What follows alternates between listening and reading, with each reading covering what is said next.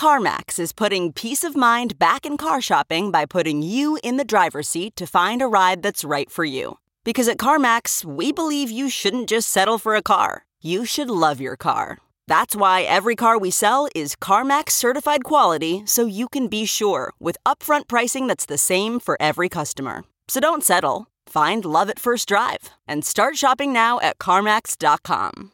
CarMax, the way car buying should be. Check this out. Illinois has recreational cannabis, right? What if you want to feel real good without getting high? And how about ordering it online and getting it right to your door? Well, there's this company, Mineral.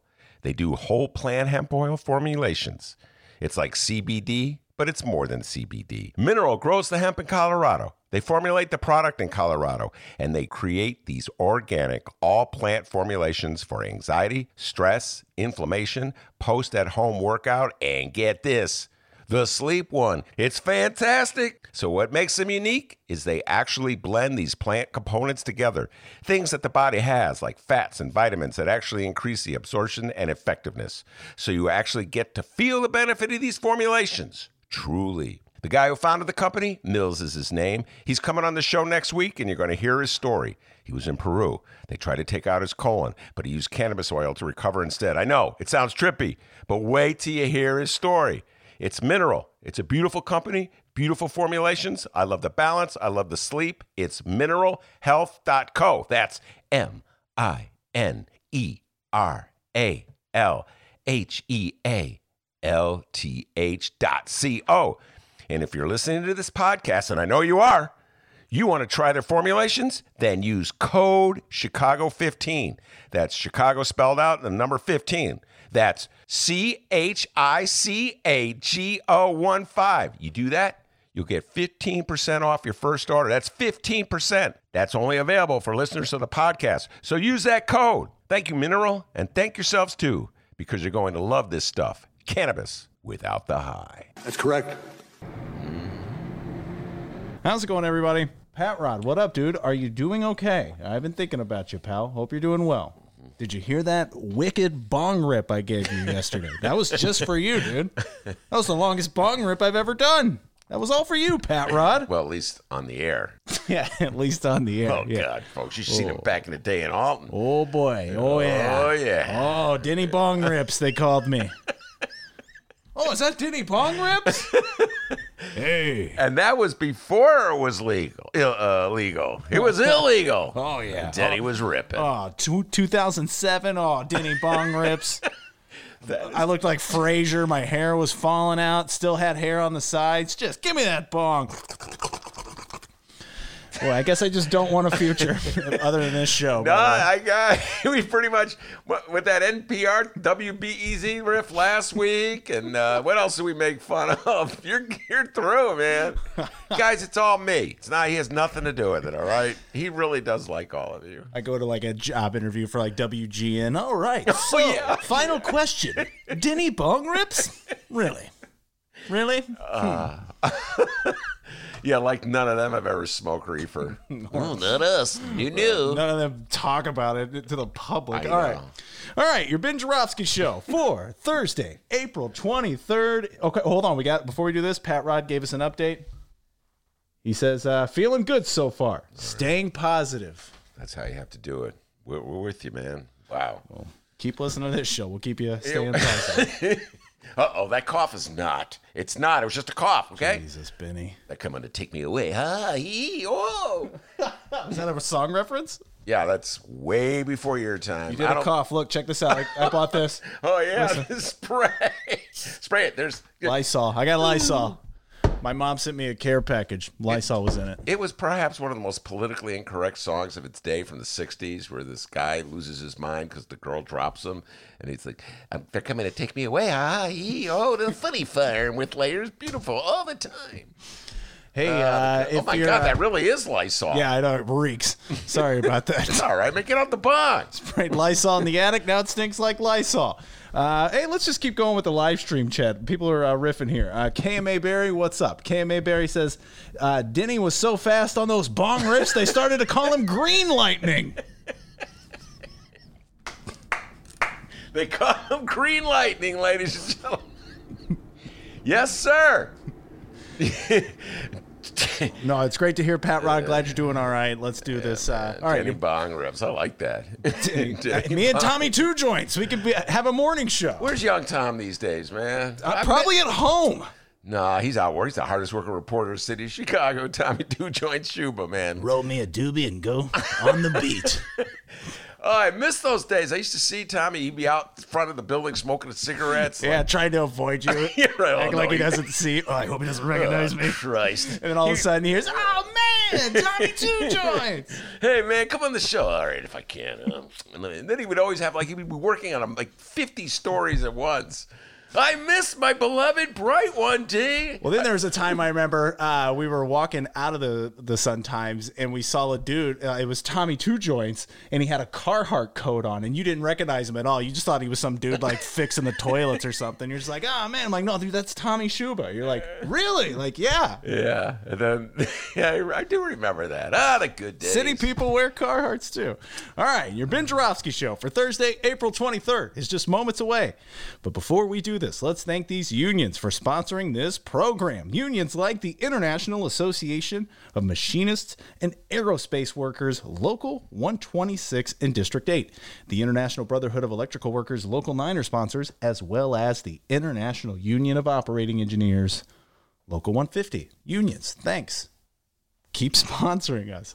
And of course, today's Ben Jarofsky Show is brought to you by our good friends at the Chicago Federation of Labor. Benny J, it's Thursday. Let's hear a Thursday song of the day. I don't know why I'm thinking of this song, but for some reason I'm thinking of the Allman. Are you an Allman Brother fan, D? No, I like almonds, not the Allman Brothers. Oh my God, I love the Allman. I'm just going to do the bass line. I was going to say an instrumental song of the day. It opens up with that wicked bass line, and I've been down I forget what the lines are. Tied to the whipping post. You don't know that song? No. Getting old, man. Nobody knows that song. This is up there for worst song of the day yet. I don't know, man. You didn't know the words. You just did the bass line. Come on, everybody knows that. Come on, everybody together now. Come on, man. Barry Oakley on bass. Allman Brothers. Union, seriously, thank you for sponsoring this show. I bet you there's some union guys who know the Allman Brothers. The Ben Jarofsky Show starts now.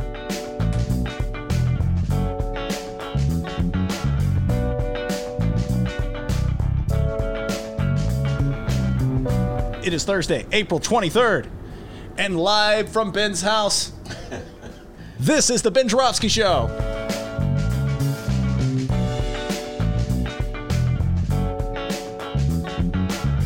Today on the program, it's the return of Chicago newsroom legend, our dear friend, young Kenneth Davis.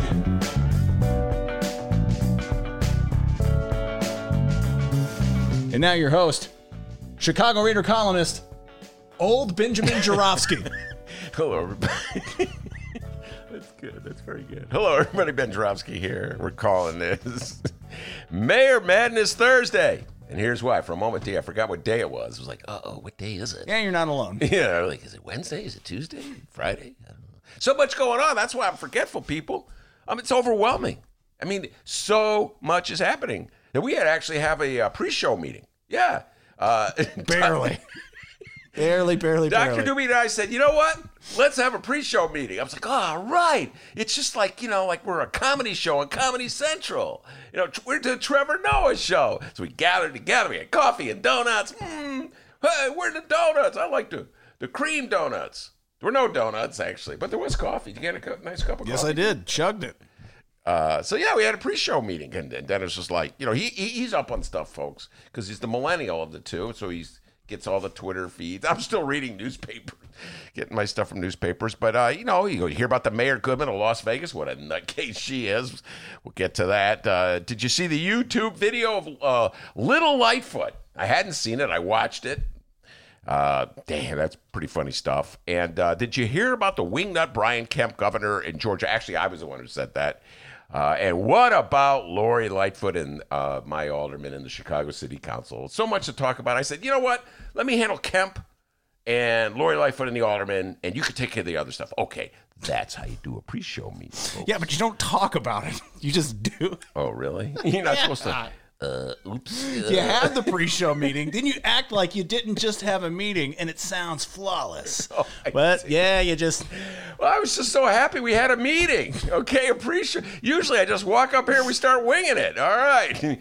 No, that's not true. There's hours of planning that goes into Ben Joravsky. Hours, okay, D? Hours of planning. Mostly me begging people to come on the show. Hey, when are you coming on the show? Kenny Davis is coming on the show, by the way. Did you talk to him yet? He has this, like, all these different phone numbers. Did you actually talk to young Kenneth? Oh, my God. No, yeah, I talked to him. Oh, cool. All right. I was a little worried about that. All right, let me get down to business here, Brian. He said his favorite part of the Ben Joravsky Show, Quarantined Attic Edition, is the thought of me, producer Dennis, in the porta potty smoking a bong. He says that's great. Hold on. It's just laughing. It's not the real thing. I don't want to get the Lysol again. Here we go. Hold on. Is that good? Anyway, Brian Kemp, governor of Georgia. I know everybody knows about this one, but this is just...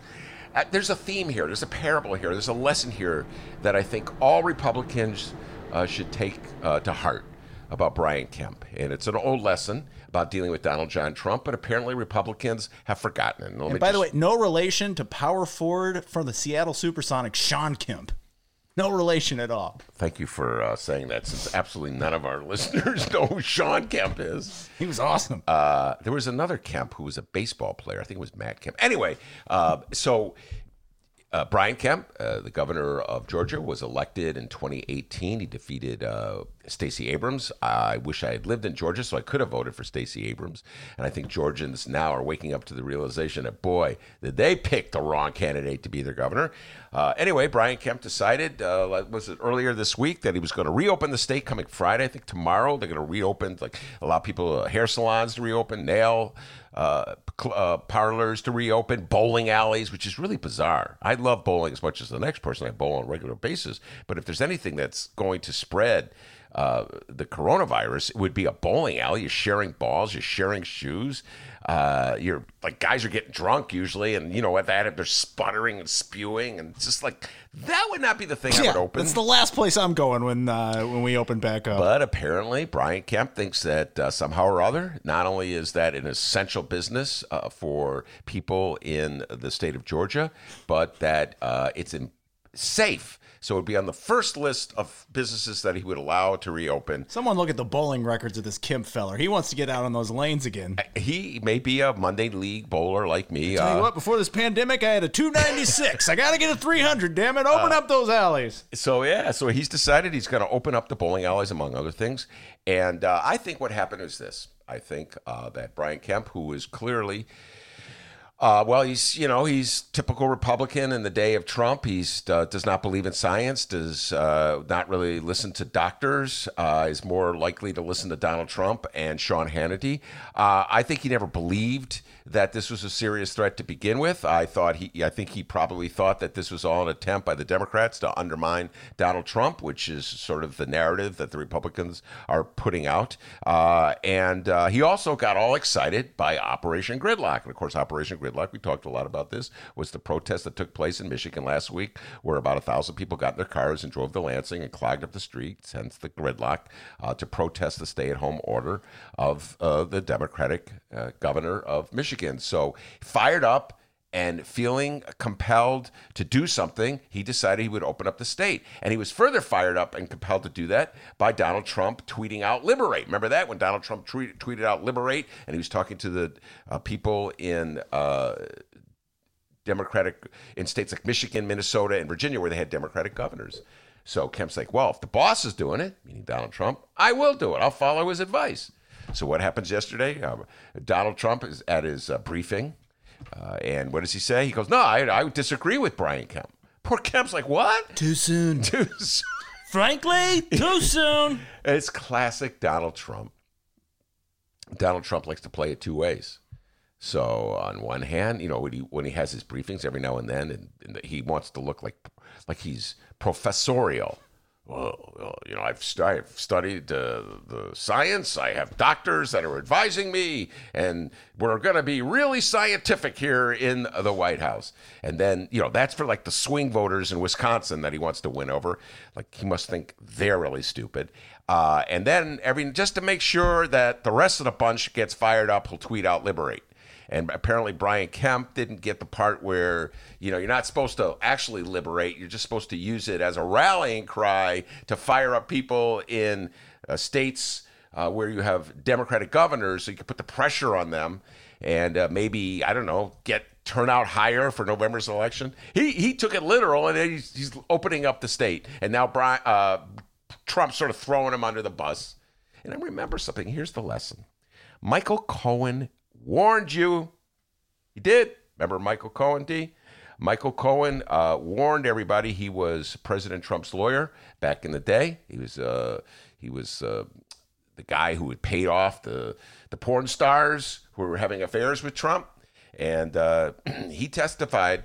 He testified against Trump, hoping that it would get a lesser sentence when the feds came after him. And he warned people. He says, if you get in bed with Trump, you're gonna get beep. I'm not gonna swear, D. Thank you. Right? Okay? Thank you. But you know what he was saying. That's what's gonna happen to you. Yes, bed bugs.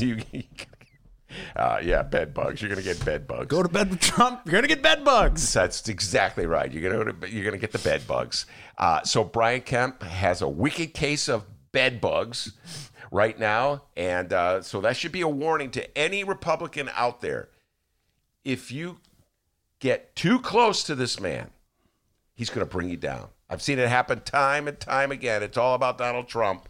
Everybody is being used by him to advance whatever, whatever business initiative he has, his political career, his TV career, et cetera, and so forth. So it's Kemp. I don't feel sorry for Kemp, by the way, not at all. I feel a little sorry for people in Georgia, but then again, they elected him. They had a perfectly good candidate in Stacey Abrams, and they elected Kemp. So deal with that, Georgia. Anyway, here in the city of Chicago, more madness, sort of, but kind of a more amusing madness in the city of Chicago. And Lori Lightfoot and the city council and the aldermen are having a power struggle.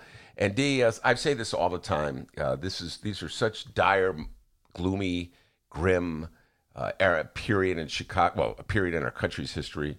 Here I am doing this podcast from my attic, overlooking the alley and the Brown Line. Everybody's in quarantine. Everybody's in lockdown. I'm watching Joe Biden do the interview yesterday with James Corden, and Biden's in his basement and Corden's in his garage. So it's a grim, scary time. The papers every day are filled with more stories about how the pandemic is dangerous as it's ever been. The virus is out there.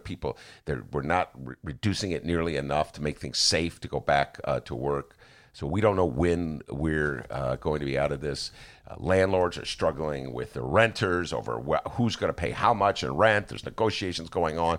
The small businesses are trying to get a piece of the pie, and the corrupt Trump administration is giving money to the big businesses. So, it's a very grim time. But every now and then, the city council and my mayor remind me of happier times, and that's when they go at it a little bit. A little tussle in the city council, and we was on full display yesterday. We're probably going to take a deep dive with this with Dave Kolatz later in the week, but I don't know, D. It kind of, like I said, it just yes, the old days when the stakes weren't so high, although they're kind of high. We have a democracy. When I can ride the train, we care about this stuff.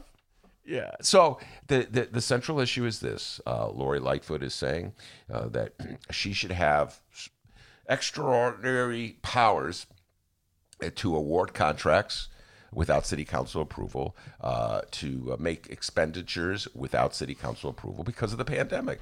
It's a serious crisis. And that serious crisis means that she should have powers that she wouldn't ordinarily seek or need or want.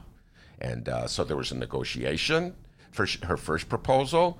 She made modifications. The budget committee passed that. What was that? I'm losing track of time. I think it was Tuesday. And so yesterday they had the full city council meeting, a virtual meeting. First time ever done that, I think, where of course, nobody's assembling. We're not like Georgia, okay? We're not like Las Vegas. We're respecting stay at home. So all the aldermen are, Lord knows where they are, but they're not in the city council chamber. And so Lori moves to have the council pass this ordinance that would give her extraordinary powers. And two aldermen got together, Raymond Lopez and our good friend Carlos Ramirez Rosa. Carlos. And Ray Lopez is a good friend of the show, too. He's been on the show a couple times. I shouldn't, even he's a little more conservative than I am, but I respect him.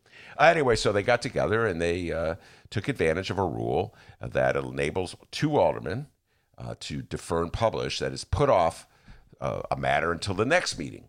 And so they used that rule to defer and publish and move it to the next meeting. And the idea being that they could then try to work with their aldermanic colleagues to try to get more of their aldermen to join them in opposition to this ordinance. Raylo and Carlos say this is an extraordinary abuse of power. It's not necessary. The mayor already has enough power. She doesn't need this extra power. But obviously, they don't have the votes to defeat it. You need 26 votes to defeat it, and I bet you anything, without any lobbying, Lori Lightfoot would have 26 votes to pass it. So they're going to lose. Lori Lightfoot, she reacted, D. It was classic. It brought back memories of Mayor Daley. And I sent Dennis some Mayor Daley bits. Maybe we'll get into them later. Just brought back these great memories of Mayor Daley. Old Mayor Daley from like in the... I'm sure she'd love to hear that. What? That she sounds like Mayor Daley? Yeah. I'm going to write a whole column about this. She does remind me of Mayor Daley. She doesn't remind me of Mayor Rahm. I think Lori Lightfoot is an improvement over Mayor. People, Ben, you're so hard on Lori Lightfoot. No, I think she's a big improvement on Mayor Rahm. She does remind me of Mayor Daley. And she's beloved by Chicagoans in the same way Daley was. See, Rahm was never really loved by Chicagoans.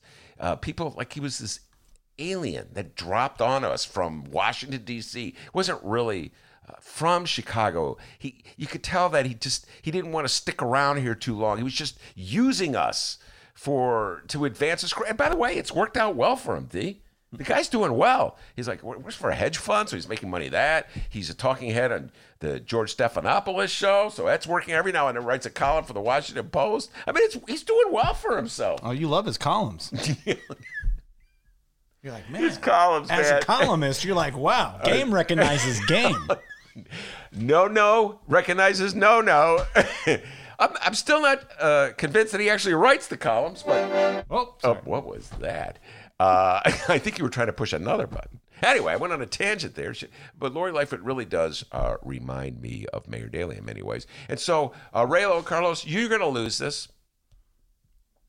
Lori will mock you. She already mocked you. She ripped you. I don't know if we have any clips in that. We're going to play them with Dave Glowatz, but the quotes where she was, again, saying, we're in the middle of a pandemic. These people are selfish. They're greedy. They only care about themselves. And then Carlos responds by saying it's a power grab. I don't know why she needs this power. And you know what, D, I have to say, just if you... Say it. I'm just going to say it. Do it. If you just isolate it to the core issue, does Lori Lightfoot need this extraordinary power because of the pandemic? No, I do not believe she needs it. Furthermore, I would never give the mayor more power than she already has. Any mayor. Because they already have complete control over the city. They control all the boards and entities that approve contracts. They control the schools. They control public housing. They control the park district. So it's like, why do they need more power? If anything, they need less power. But, it's like, she says, this is a serious time. I do not want to have to go to the city council. And Carlos responds, well, there's 48 hours. It would only take 48 hours to convene a meeting. What would you need extraordinary powers to do? And I'm trying to think, like, what expenditure would the mayor need? That like a dire emergency expenditure that she could not get almost immediate approval from the city council. I can't think of any. In fact, I can't ever think of a Chicago City Council pushing back on a mayor since Harold Washington days, back in like 83, 84, 85, and when it was Eddie Burke and Eddie Verdoliak teaming up to block Harold Washington. I cannot think of any mayor who ever lost. There's only been one instance I recall since the 1980s when the mayor had to use his or her veto authority, and that was on a big box of ordinance. So mayors are all powerful. City council does whatever they tell them to do. So why are they worried about a 48-hour period? But I don't know. It's it's an emergency, she says. It's a crisis, she says. And I'm telling you, Raylo, I'm telling you, Carlos, you're going to lose this one. I know Chicagoans. I've lived here since 1981, and Chicago loves powerful mayors. Chicago is got this thing where they don't feel as though they're adequately protected unless they have a mayor bossing them around. That was especially the case with Richard M. Daley. It's like they thought that, yes, we were safe and secure because we had a boss who could just like order things. And even though people were upset when Mayor Daley ordered overnight, this is way before your time, the destruction of Meigs Field. It's like all of a sudden overnight, he just ordered an airport on the lake, just tore it up and didn't get approval from anybody. Didn't get city council approval, didn't get federal approval, just tore it up. He said it was a danger, a security danger, so he had to get rid of it. He had been against it the whole time. Even when he did that, the people of Chicago didn't revolt. They were like grumbled, they were upset, but they reelected him in 3 more years. Chicagoans love all powerful mayors. So my guess is that it's like when Lori got the haircut and people dared to criticize her, the people who did the criticizing got criticized and turned on, the citizens turned against them. And my guess is the same thing will happen with these extraordinary budget powers that Raylo and Carlos are trying to oppose. I think the overwhelming majority of Chicagoans will go along with him. Will go along with the mayor. You're not allowed to criticize the mayor. You're not allowed to make fun of the mayor. Well, maybe a little bit. You just have to kind of fall in line with the mayor. Look, I love Lori as much as the next person I voted for. Anyway, well, maybe I don't love her as much as most people do in the city of Chicago. But she's real funny. But I voted her for mayor. It's true. I did vote for her to be our mayor. But I did not vote for her to be our emperor. We got a great show today, everybody.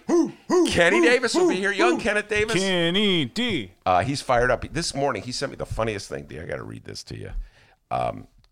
He sent me oh, my God. He said, hold on. Here we go. Where is it? I got a lot of text today. Here we go. Young Ken Davis sent me this text at 10 in the morning, all right? And he goes, holy cow. He wrote, "Hey, Ben, sorry to wake you." Well, now, you can't read a Kenny D text and not do the impression of Kenny D. There it is. Anyway, he had a whole list of things he wants to talk about, environmental issues, political issues. He's got to weigh in on Lori and the aldermen as well. So I'm looking forward to Kenny D. I haven't talked to him in a while. So young Kenneth will be coming on soon. But before we do that, plenty of political talk. The young man from Alton, the man they call Dr. Doobie, with the news. Hey, everybody. How's it going? Let's talk about what's happening in Chicago and or Illinois this afternoon. I mean, for most of us, nothing at all is happening. Yeah, just sitting around, eating, doing dishes, then eating again, then surprisingly doing dishes again. Then you go to sleep, you wake up, then hey, guess what? You eat again.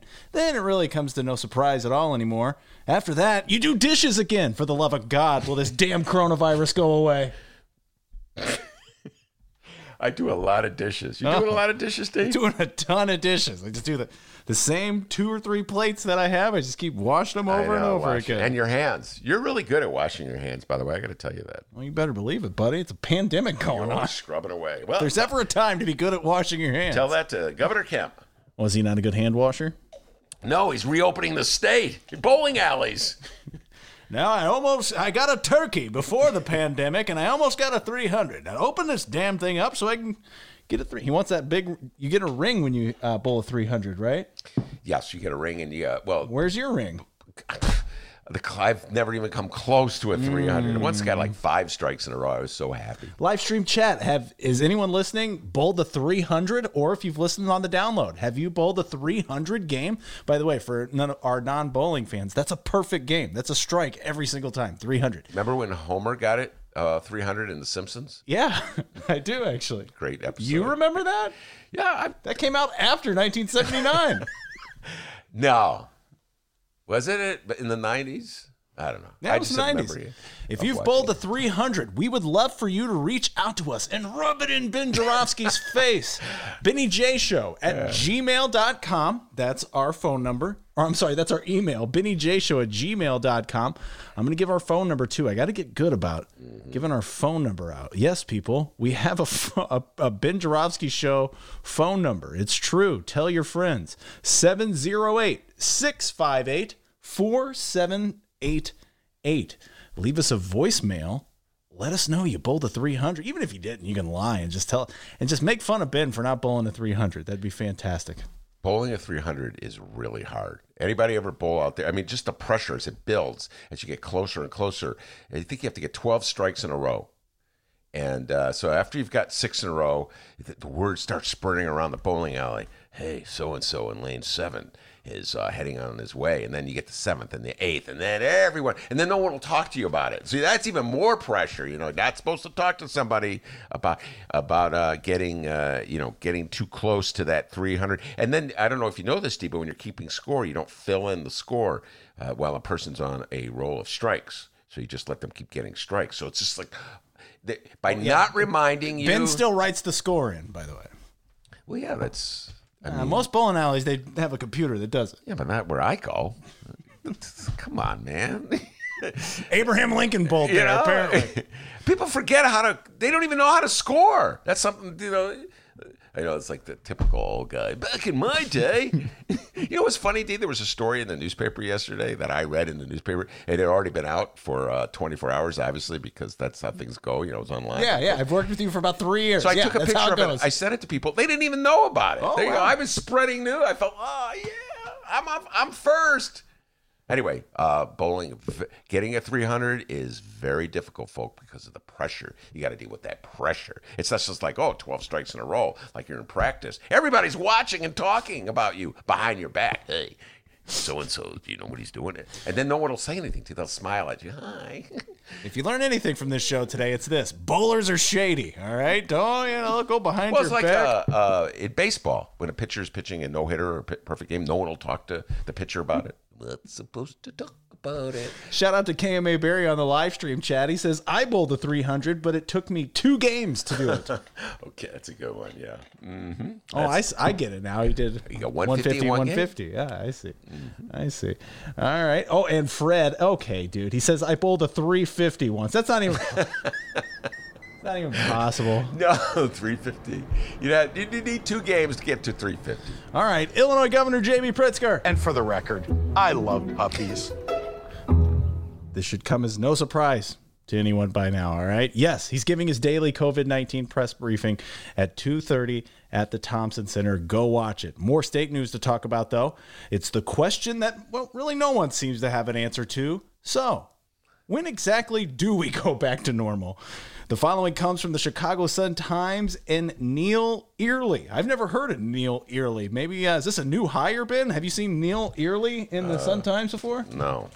Yeah. I don't. Where's my bright one? Who are you, Neil? Oh, I'm going to have to go get my bright one. I left it downstairs. Excellent. I'm lost without it. Well, that pre-show prep went out the window. You know what? I'll just get yesterday's. With the one Willie Wilson on the cover. Remember that story, D? Yeah, it was yesterday. Of course I remember. All right, actually, it's Tuesday's paper. The following comes from the Chicago Sun-Times and Neil Early. With businesses closed, people out of work, and many residents postponing needed medical procedures, Illinois Republicans on Wednesday called for Governor J.B. Pritzker to ease his stay-at-home order, which is set at the moment to expire April 30th. Let's see here. We got a quote from State Rep Ryan Spain, a Republican out of Peoria, Illinois. He says, quote, the safe opening or reopening of our state economy is the important work that now faces us. And we believe that there should be allowances made for businesses to reopen as long as they can do so safely. The governor is expected to extend his order again this week, but this time, State House Republicans want changes, calling for state parks to reopen, hospitals to start performing elective procedures, and some businesses to reopen. At his regular daily briefing Wednesday in Chicago, Pritzker said the stay-at-home order could be amended based on new information that has come in. He cited experts' belief that wearing masks and having fewer people in a confined space does help slow the spread. J.B. Pritzker said, quote, "We're looking at that." Yeah, I appreciate the fact that Republicans are willing to play the role of the opposition party. I just got finished talking about how I do not like to see too much power in the hands of anybody. So in the abstract, I appreciate the fact that Republicans, who are the minority party in Illinois, are playing the role of the opposition party. That said, it's like, duh. I mean, you know, this notion that somehow or other, if they don't speak out, Governor Pritzker is going to keep the state closed forever is a ludicrous assumption. This is like the underlying assumption for the whole liberation movement, the Operation Gridlock movement. It's as though Republicans are accusing Democrats of intentionally closing down the economy, as though there was no compelling reason to close down the economy, as though, you know, we just all were retreating to our attics and basements and garages for no reason at all, because, I don't know, want to bring on a depression to defeat Donald Trump. I mean, that's kind of like the mentality that the Republican Party has. And so, yeah, of course J.B. Pritzker will want to open up the state one day. He'll be reaping the publicity when he does that, D. You could just imagine. I hope the day comes, but you can imagine what'll happen. It'll be a PR event. You know, he'll clip a ribbon. You know what I'm saying? He'll be there when the door opens. You know, they'll have live camera action. It'll be on the news. It's everybody. You know what I mean? So he'll be basking in the glory. I saw us through. So no matter, he wants to open up businesses just like everybody else, because he's going to want the credit for being the governor that saw us through this horrific crisis. So this notion that like the governor is doing this because he has no reason is ludicrous. And yet Republicans are forced into this position because their party is locked into this anti-science, anti-doctor mode where they're following their orders from Donald Trump and Brian Kemp and Ron DeSantis and Reverend Falwell. And so, frankly, I feel that Illinois Republicans who used to have, and I say used to, have a reputation for being, I don't know, more moderate, more bipartisan, are now falling off the same cliff as the Kemps of the world. So it's a tricky business. You want to be the opposition party in the state of Illinois. You want to criticize the governor. You want to keep him on his toes, so to speak. But some of the stuff they're saying is pretty ludicrous. And that was a good example. But Republicans do want more than that. The article continues here from the Chicago Sun-Times, and the guy we've never met before at the Sun-Times, Neil Early. Neil, have I met you before? With many states saying they plan to ease social distancing restrictions starting next week, Pritzker is being pressured by some to do the same in Illinois. House Republicans called for a staggered easing of restrictions that would allow for some businesses to reopen while following social distancing. I don't know what businesses at this stage could reopen. I'm thinking about this. I know a little bit about the hairdressing business. My wife's a hairdresser, so I'm trying to, and that's one of the businesses that's going to be reopened in Georgia. I think that's on the list of many Republicans when they think about the first phase of opening. But, you know, if you don't have testing, how do you know that the person coming into your shop is not carrying the virus? So there's a bigger problem. And this is where I wish the Republicans would get more involved. There's a bigger problem. We don't have adequate testing in this country right now. We haven't had adequate testing from the get-go. And it doesn't seem like Donald Trump is in any hurry to provide us with that. So why aren't the Republicans using the power that they have within their party to promote, to get the president to, get more testing? If you have more testing, then you can start thinking about opening up businesses, because then you'll know how many people have the virus. So it seems as though Republicans, they're really struggling with this one because they don't want to criticize Donald Trump in any way. So they have to find things that they can criticize about J.B. Pritzker Or, well, Lori Lightfoot. There's no Republicans in the city of Chicago. The only one criticizing Lori Lightfoot is me, Carlos, and Raylo. And I'm not really, jumping aboard it, but, having a little fun. So I don't that really... haircut, huh? Yeah, the haircut. Not allowed to talk about the haircut, D. I told you that. Didn't we have that meeting the other day? Remember the meeting? Oh, no more haircut. It was a pre-show meeting. No more haircut jokes, okay? So, I don't know. Republicans are really struggling with this one here in Illinois. They want to look like they're the party, they want like that's connected to the mainstream, the Republican Party, the Operation Gridlock people. But it's such an illogical, such an illogical movement. It's not grounded in any reality. So they're really struggling here, dude. All right. And earlier I gave the number to the Ben Joravsky Show. Yes, we have a phone number, 708-658-4788. Yesterday, we played our very first voicemail on the program. Ben, what'd you think? It was Doogie. He sent us a voicemail. What'd you think about that? Good. I'm looking for the next one. Oh, really? Yeah. I'm glad you said that. No. I'm very glad. Oh, no. What do you mean, no? We didn't discuss it in the pre-show. No, we didn't discuss that in the pre-show. From me in the pre-show meeting. Well, he just weighed in on the live stream chat and said, hey, Dennis, play my voicemail. It's about the state of Illinois reopening. So it's about 18 seconds here. Doogie reached out once again. You can do the same, everybody. Reach out to the Ben Joravsky Show. 708-658-4788. Don't do that thing where you look at the letters with it doesn't spell anything. 708. Sorry, I tried, but it doesn't. Maybe I don't know. It does, but nothing in particular to our show. No, it does. It spells Denny Bong Rips. Dial DENNY Bong Rips. 708-658-4788. Be like Doogie and send us a voicemail. Let's hear what's on Doogie's mind here. He reached out to us once again. Here is his voicemail. I'm going to turn down our microphone so you don't hear that brown line going. There it goes. I think it's safe to say that we can go back to open up all the businesses when the NBA comes back. How does Ben like that? I think we should use them as the leaders of everything is back to normal.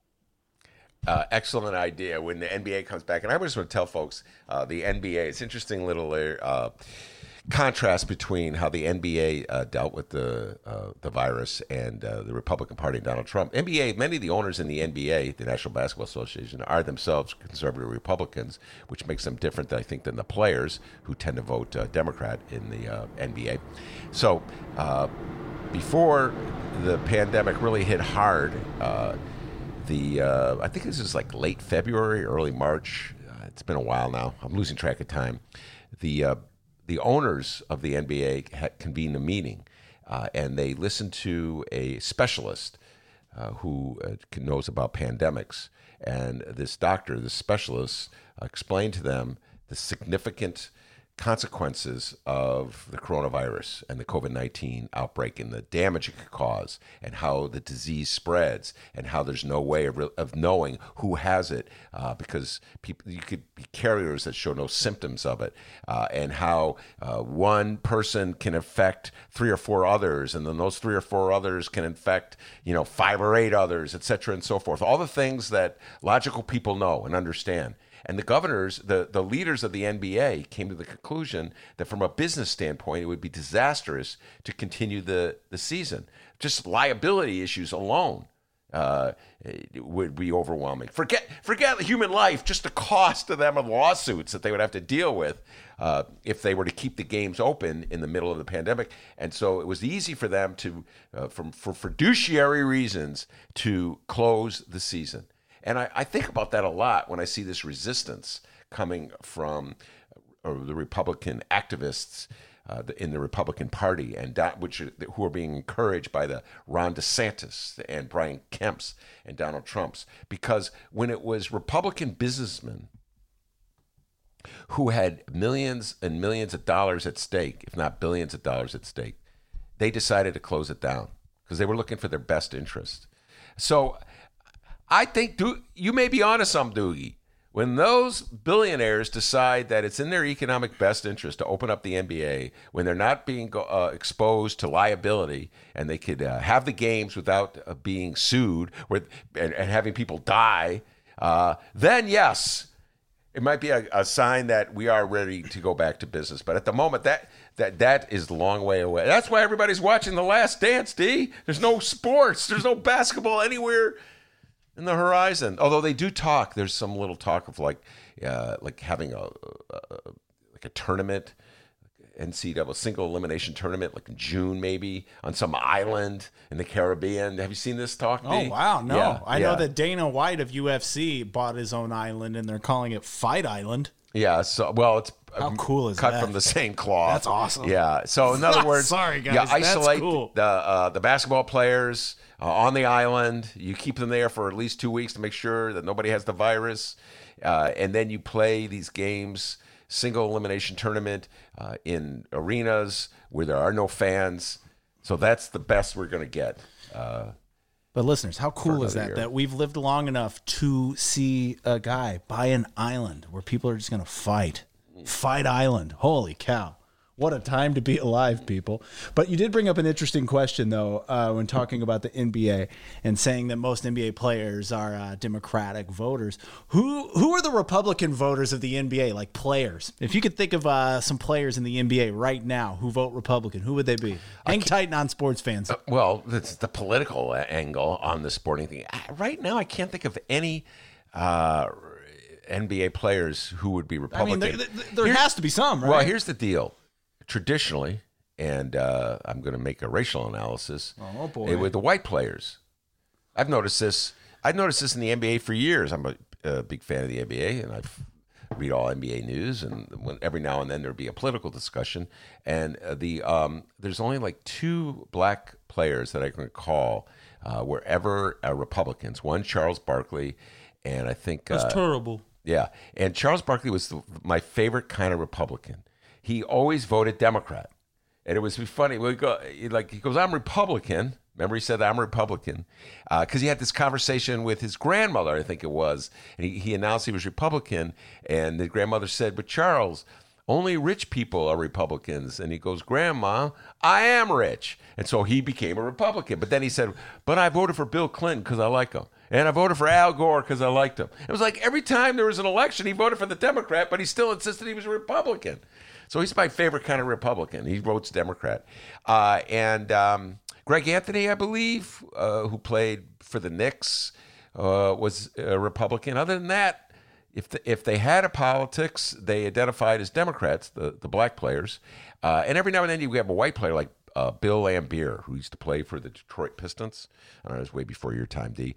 He was a Republican. Oh, really? A white guy named Bill voting Republican? Yeah, Bill Laimbeer. Interesting. He played for the Detroit Pistons. Bulls fans hated him, hated the Pistons. So, and then there would be like the owners, they would be Republican. But no, overwhelmingly, I cannot think of one Republican. Because so many of the players who aren't black in the NBA are from Europe now. So I don't know if they have any politics. I mean, whatsoever. white. A lot of the players that are white in the NBA. Yeah, Europe. and Europeans, I'm trying to think, why would they have any politics in terms of the United States? You know what I'm saying? So I think the NBA, particularly since Obama, that was the other thing in the NFL. Oh my God, in the NFL, the Football League, I don't know if there's a white guy in the NFL who's a Democrat. Maybe Howie Long. You know what I'm saying? It's like they're all Republicans. But then after Obama, all the black players were identifying with Obama. So then they had to walk that fine line, and that's what really was at the heart of the Colin Kaepernick thing. They really worried about how that was going to break up the NFL, split the racial division. So to answer your question, D, I can't think of any players in the NBA right now who would say openly that they're Republicans and admit that they voted for Donald Trump, because I don't know if any of them there exist in the NBA. Very interesting. Well, let's try and crack this code here. If there's anyone listening right now who plays in the NBA, please reach out to the Ben Joravsky Show, Benny J Show at gmail.com, or Benny J Show, BENNY, the letter J Show, at Facebook, Twitter, and Instagram. If you play in the NBA, please reach out to us and let us know who you're voting for. Yeah, I'm trying to think. The closest I could think of it, Craig Hodges, the great guard for the Chicago Bulls, great three-point shooter for the Chicago Bulls. I remember doing an interview with him shortly after the 2016 presidential race. And, of course, Craig Hodges hadn't played since the 90s. And he was essentially saying he saw no difference between Hillary Clinton and Donald Trump in terms of how they would impact poor black communities. So that's as close as you'll find. And he wasn't saying he would ever vote for Donald Trump. He was just saying he didn't see much of a difference between Hillary Clinton and Donald Trump. That's as close as I could think of an NBA person, a black NBA player saying he would vote for Donald Trump. By the way, if you're a listener and you're a NASCAR driver, keep it to yourself. We know who you voted for. Moving on, Chicago Mayor Lori Lightfoot. What's more important, saving lives or getting a pedicure? It's cold out. Nobody's going to see your toes. But everybody's going to see your hair, right? Sorry, D. Was not allowed to make a Lori Lightfoot haircut joke. Yeah, come on. We had that pre-show meeting that you told everyone about. Yeah, well, you said, no more jokes, Ben. I can't go anywhere in the north side. They love Lori. Today, Chicago Mayor Lori Lightfoot is at the historic Water Tower Place. She's scheduled to be there at 1 p.m. Yes, right now, as we speak, she's announcing the city's new COVID-19 Economic Recovery Task Force. Who's on the task force? Well, I'm not sure. I'm refreshing Chicago Sun-Times to find out the info. If we're lucky, maybe we'll find out who's on that task force before this segment ends. But I wouldn't count on it. All right, now Ben mentioned it earlier. We were talking about yesterday's Chicago City Council meeting. So let's keep on talking about it here. Let's see here. The following comes from the Chicago Sun-Times. It says a few Chicago aldermen blocked a measure. Well, I'm sorry. This comes from Illinois Politico and the one Shia Campos. My apologies, Shia. Please. Keep listening to this program. All right, she says here, a few Chicago aldermen blocked a measure that would have expanded Mayor Lori Lightfoot's authority to spend and sign contracts for efforts to fight the coronavirus pandemic without the approval of the Chicago City Council. And it all unfolded on Ben's favorite, Zoom. Yeah, they love Zoom. We had no clue what Zoom was until the pandemic, and boy, we found out, and we hate it. Yeah, Zoom's terrible. I don't know why everybody loves it so much. People just love Zoom, man. The proposal had already cleared the council's budget committee, so Wednesday's vote should have been perfunctory. Never heard that word in my life. Instead, the alderman called the measure a, quote, power grab and used some legislative maneuvering to delay the vote until the next council meeting, which the mayor announced would be Friday, a.k.a. tomorrow. The delay was led by 35th Ward Alderman Carlos Ramirez Rosa and Alderman Ray Lopez. They are adversaries, but tend to agree on one thing: their opposition to Lightfoot. John Byrne and Gregory Pratt at the Tribune captured the drama of the moment. It says here, confusion reigned on the city council's Zoom feed for several minutes during Wednesday's meeting as aldermen shouted over each other from their homes and offices. Oh, I'm sure dogs were barking like crazy, trying to maneuver to either proceed the vote or stop it. Lightfoot appeared frustrated as lawmakers talked over each other when Lopez yelled, "Hell no!" Yeah, it's during the roll call vote. Stone Cold Steve Austin at this Zoom meeting. He said, "Hell no" during the roll call vote. Lightfoot called him out for the language, saying, quote, "Hey, I know that some people like the sport of this, but it's highly inappropriate for some members of the city council to be using profanity." Wow. Without naming names, the mayor called the renegade alderman, quote, shameful and, quote, selfish, and accused them of grandstanding reports. Fran Spielman reported that. Lightfoot's frustration comes as she and her team try to get a hold of personal protective equipment to help frontline workers. Acquiring PPE oftentimes requires quick action. For example, a deal for millions of items of the equipment could fall through if the mayor had to wait for council approval. And so she sees the temporary expansion of her authority as a life and death issue in the COVID-19 battle. Carlos Ramirez Rosa sees it differently. He said, quote, "This underscores why this power grab is not an appropriate step for this council to approve at this time. We need level-headed leaders that when they don't get their way are willing to compromise and work with the city council. Yeah. Well, I talked about this already, D, and I got to tell you, if I were one of those aldermen, I would have been with Raylo and Carlos. And I say this because I don't believe the mayor of the city of Chicago should have any more power than he or she already has. Now, if they could show me a case where if they didn't have this power, like somehow or other the public would be exposed, where public would be in trouble, they would be dangerous, then I could see it. But they have so much control over the city budget, It's like giving them more power. I don't know. So I'm with them. I was with Raylo, and you're right. It is a very unusual tag team, Raylo and Carlos. They did not get along at all. We've had them both on the show, and they both would criticize separately. Yeah. And they would both criticize each other. Like Carlos would criticize Raylo would criticize Carlos.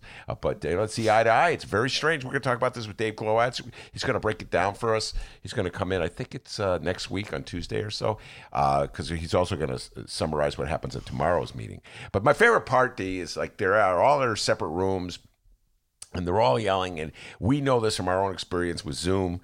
If you talk over each other, it just blots everything out. The sound breaks down, the image breaks down, and the notion of all the aldermen yelling at the same time, dogs barking. It's like I can picture it right now. I mean, we've lived through that. You know what I mean? Yeah, I know. Where was the barking dog? It was John Prine guy. Oh, right. Oh, my God. That was the John Prine bonus interview, which, by the way, folks, is a great interview. But anyway, Mark Areno. Listen for the leaf blower. With the leaf blower, the train, the dog. So I can really empathize with the alderman and mayor. But that's the other thing. Like he said, hell no. Now, that is as hard on me if I swear. Yeah, I'm not allowed to swear. You know what I mean? People come on the show and swear. They've been known to swear. It's a podcast, for crying out loud. But, we can't. We try to stick to those standards. Like, well, we're not going to swear. Yeah, well, Jay Marie asks, "Is hell profanity?" I don't put hell in profanity. I'm with you, Jay Marie, 100% on this one. That. Ass is fine. Hell. I mean, hell. But see, that Lori Lightfoot was so mad at Raylo for pushing off the vote and embarrassing her, and it gets to do this. This is this weird thing that Chicago mayors have. They want to. It's like I remember when Lori Lightfoot was just about to take office, and the reporters were asking her, "Well, do you think you're going to get votes like a 40, 45, 45-5 type votes? Because it would be embarrassing if you only won, let's say, 35-15." And I'm like, "What difference does it make if you win? What do you care if it's 26-24 or 47-3?" And it was like this status, and a mayor really, that what Ron was obsessed with this. Got to roll out this huge vote to show that he's the man, he's in charge. It reminds me of that website that went out there when the 11, I believe, aldermen and women who opposed Lori Lightfoot's budget, and she put it on a website. Yeah, she put the website thing, and anybody would go to that website anyway for accurate information. And then the alderman you won the vote. Why do you got to do that? That's this obsession Chicago mayors have with showing how powerful they are. And again, folks, I blame it on you, citizens of the city of Chicago. You love your powerful mayors a little too much.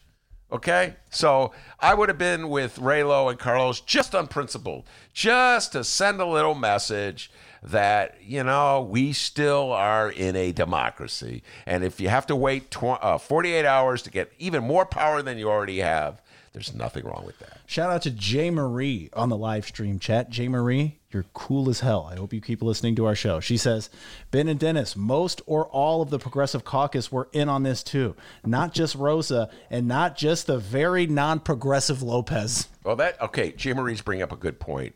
Ray Lopez, interesting character, is more conservative. He's not in the Progressive Coalition. He's not in the Progressive Caucus. He's not in. There's like the Super Progressive Caucus. So yes, he's more conservative. That's true. But he has Jay Marie, you have to at least concede this point. From the moment that Lori Lightfoot took office, he has sort of embraced this role as being, a critic of Mayor Lori Lightfoot, a critic of power, an all-powerful mayor. So whatever his reasons, whatever his motivations, I feel I have to concede that point, that almost every single council meeting, whenever it's a matter of giving the mayor more power, he's generally on the side of giving her less power for whatever reasons he has. All right, Aunt Jay Marie, shout out again. This is funny. She says, Lori is a petty Betty.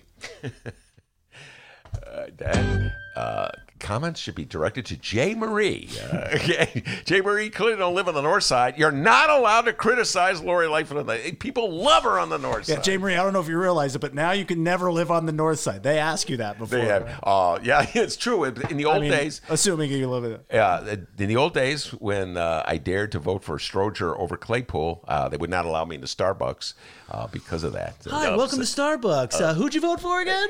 I voted for Todd Stroger. Leave! Okay. Get out of here. I actually voted for John Stroger. He was in a coma. Anyway, proud of that vote. All right. Well, that was fun. Weigh in on the live stream chat. If you're listening on the download, boy, you're missing out. You can listen. Petty Betty. I know. That's pretty good. I'm going to give you credit for that one, Jay. Jay Marie's awesome. Join us on the live stream chat like Jay Marie, Kyle Young, and the rest of them. Kyle weighed in. He says, Dennis's 7 swear words you can say on the podcast. I think I'm going to come up with that. I'm going to do 7 swear words that you can say on the podcast. Well, since none of our guests listen to your rules on this one, it's, as we learned from just you Kim and Fox. me. Everyone else could say what they want. Yeah. Just you and me. I say hell. Okay, let me ask you a question. I have a serious question for you. Okay, lay it on me. I've actually not even discussed this with you in the pre-show meeting. Typical Ben Joravsky show. We had one pre-show meeting.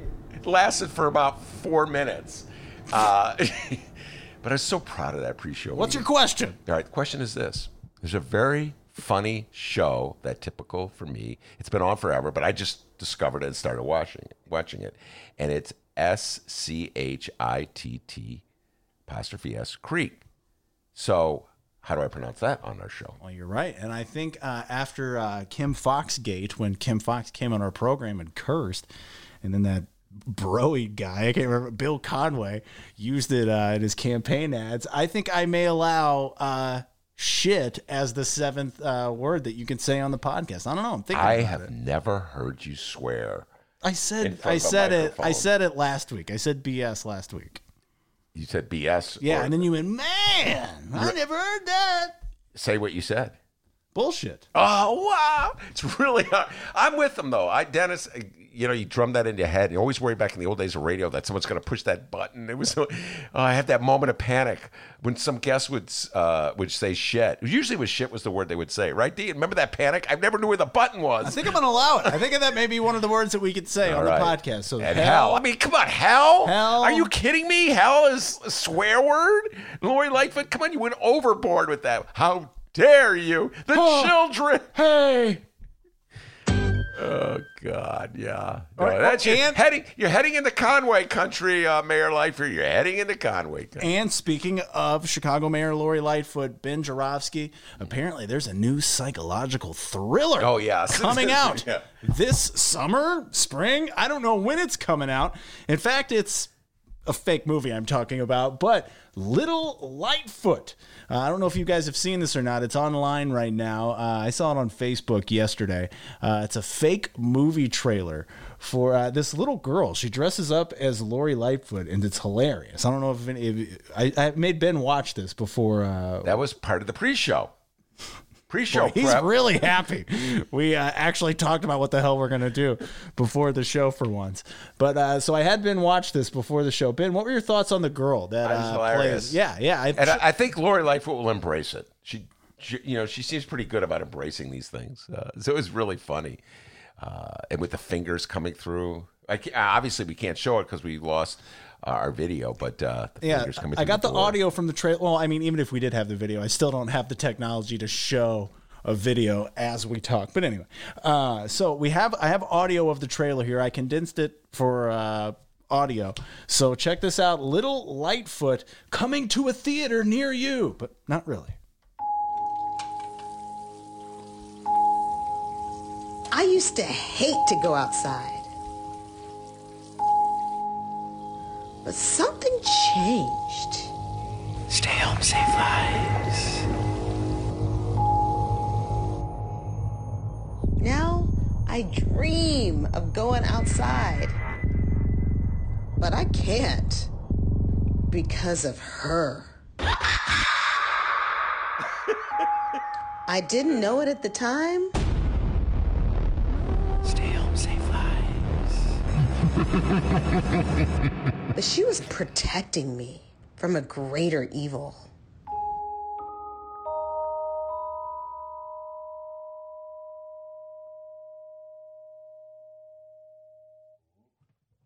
Ooh. Stay home, say live. And when you see it, it's really good because it does have that feel of the preview to a scary movie, Candyman. God, it seems like another universe ago. I was watching the previews to Candyman. It was supposed to be coming out. Obviously, they're going to hold off on it. By the way, we didn't get even to talk about Mayor Goodman of Las Vegas. I just want people to know. I make fun of Lori, and she does has that compulsion to going a little daily on us with the need to have more power. But I do believe she's looking out for our best interests with the stay-at-home stuff. So thank you, Lori, for doing that. And particularly in contrast to Mayor Goodman, Carolyn Goodman of Las Vegas. That is so trippy. Her interview with Anderson Cooper. Oh, my God. Do we have any of that, D, to play? I mean, I have it on my phone here. If you haven't seen it, check it out. It's so she is clearly a pawn of the gambling industry in Vegas. I mean, that's the industry that runs Vegas. That's the reason Vegas exists. So it's I can see in her, if you know anything about her background, her husband, et cetera, and so forth, you could see there comes very much of that community. But she was suggesting that they open up the casinos to business. And Anderson Cooper's losing his mind as he's pointing out all the reality that the virus, as he says, a casino would be a petri dish for the virus, and she just won't concede anything. It's just she's driving him crazy. Reminded me of old Paris Schutz in those old days when he was doing with the show on WTTW where you have the various aldermen in and they would start fighting. You know what I mean? Hey, break it up. I had the sense that Anderson Cooper was really frustrated. So when I watch Mayor Goodman of Vegas, I got a little bit of it here. It's just very unfortunate that it's a legitimate question. When do we go back to our normal lives? But the people representing this question is just not good. Let's listen to a little bit of this here. Take it away, Anderson. Oh, hey, by the way, CNN, don't sue us. Yeah, that'd be fantastic if you didn't do that. I just want to put up for our viewers, this is a restaurant. Anderson, you are tough. No, I'm not We're talking back to China. This isn't China. This is Las Vegas, Nevada. Wow. Okay, that's really ignorant. This is a restaurant, and the yellow circle, that's an ignorant statement. That's a restaurant, and yes, it's in China, but there are human beings too. That yellow is a person who is asymptomatic and infected. And all those other red circles are other diners who that one diner passed the virus to. All those other people became infected in a restaurant that had air conditioning, and they believe it was the air conditioning which helped the virus spread to all those other people. You remember the Legionnaire's disease in 1976 in Philadelphia came all through the air conditioning. You don't remember because you're younger. I do remember. Typhoid Mary, who I think passed away, during the late 30s, rode the buses, was a cook, and she was asymptomatic, and she spreaded a fear of getting typhoid, and she never showed a sign of it. And she lived most of her life quarantined. The reality was, I think 58 people passed away from typhoid. And so we're aware of this. We learn from history. Right. We've had Ebola. We've had the West Nile. We've had polio. We've had these horrific, none of those were as infectious in Las Vegas. I mean, you didn't have people with Ebola on a casino floor. Yeah, this is, like I said, it was very frustrating debating her because she would make a point about the need to open up the casinos. He would counter with a counter argument, and then she would agree. Look at what a frustrating person. Can you imagine being married to somebody like that? You're having like a discussion with them. They they say, no, you're wrong, and then you point out your evidence, and then they agree with your evidence that you pointed out to say you're wrong. And they go, but wait, I uttered that. I brought that out to show you're wrong. And they go, you're not understanding me. Remember typhoid? Very frustrating dealing with her. The reality is the part that she got at, D, that I give Anderson Cooper credit for, zeroing on. This isn't China, this is Las Vegas. And this notion that if you shut down the economy, you're somehow promoting a totalitarian state, like the government state in China, that is sort of at the heart of the liberation, Operation Gridlock movement. And that's the part that I cannot buy in it, because clearly the powers that be that have ordered people to stay at home, I mean, it's so obvious, it's so bizarre that we have to say it, are not doing it because they want to exercise a dictatorial control over Dennis and Ben and Joe Biden. We're all operating out of our attics and basements. They're doing it because of a health consideration. So, I don't know. It was very frustrating for Anderson Cooper. I felt for him. I don't know if you can't see it, D, but the one point where he takes his glasses off, he's like, oh, my God, this lady. Yeah, he touched his face. Yes. Made the ladies, he got so frustrated that during a pandemic on television, on CNN, Anderson Cooper touched his face. Tell you what, that's a very effective way of arguing with someone. You make an absurd assertion. They disagree with the assertion you make, and then you agree with their disagreement of the assertion. But wait a minute. I was saying that to prove you wrong. That's what I'm saying. Huh? What? Yeah, go check that interview out. That's our mayor. If you haven't yet. We're going to take a break now. When we come back. Kenneth. Young Kenneth Davis. I have not heard from this man in a while. I'm looking forward to this interview with Kenny D. Ken Davis. People, don't go anywhere. It's the Ben Joravsky Show. Read the Chicago Reader to get up to speed on what's what in Chicago. Culture, food, arts and entertainment, weekly concert listings, weekly event listings, the environment, travel. I can continue, but you get the point. And for all of you Chicago political junkies, raw weekly columns on real city politics from Maya Dukmasova and our very own Ben Joravsky. The Chicago Reader, free to the public in newsstands throughout the city and online at chicagoreader.com. Read it now and be a more informed Chicagoan.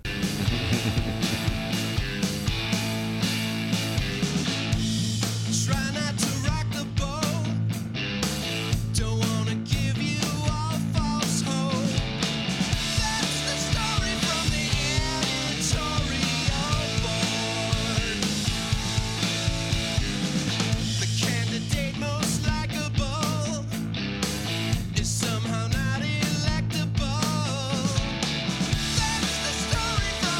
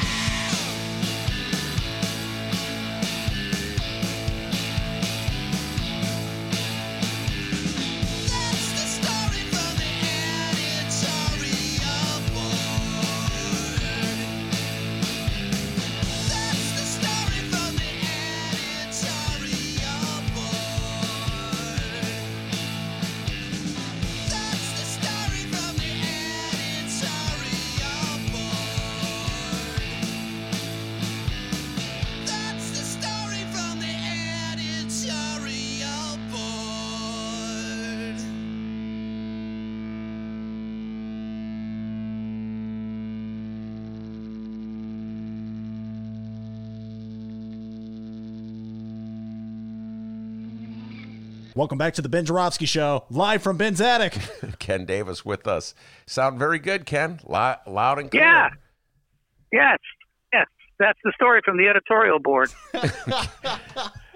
That's correct. So as I said earlier in the show, I got a text from Ken with my instructions for what we're going to talk about. It arrived at the ungodly hour of 10 a.m. Ken, real wise guys, got jokes. He said, "Hey, Ben, sorry to wake you. I know it's early." Funny guy. You still need me today at 2? Yes, I need you. If you haven't bumped me for someone more interesting, I want to talk about. And here are the things, Ken, that you want to talk about. And we're going to get to them. I want to talk about Michael. Well, I haven't seen you for a while, Ben. Your hair is really long. Man, you're almost like you're going to give a ponytail pretty soon.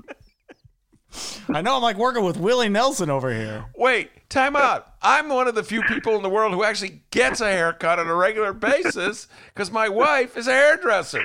And we're quarantining together, unlike Haircut Gate. Haircut Gate. Oh, I'm going to make you weigh in on Haircut Gate. Uh-oh. They'll kick him out of the north side if you say anything bad about Lori.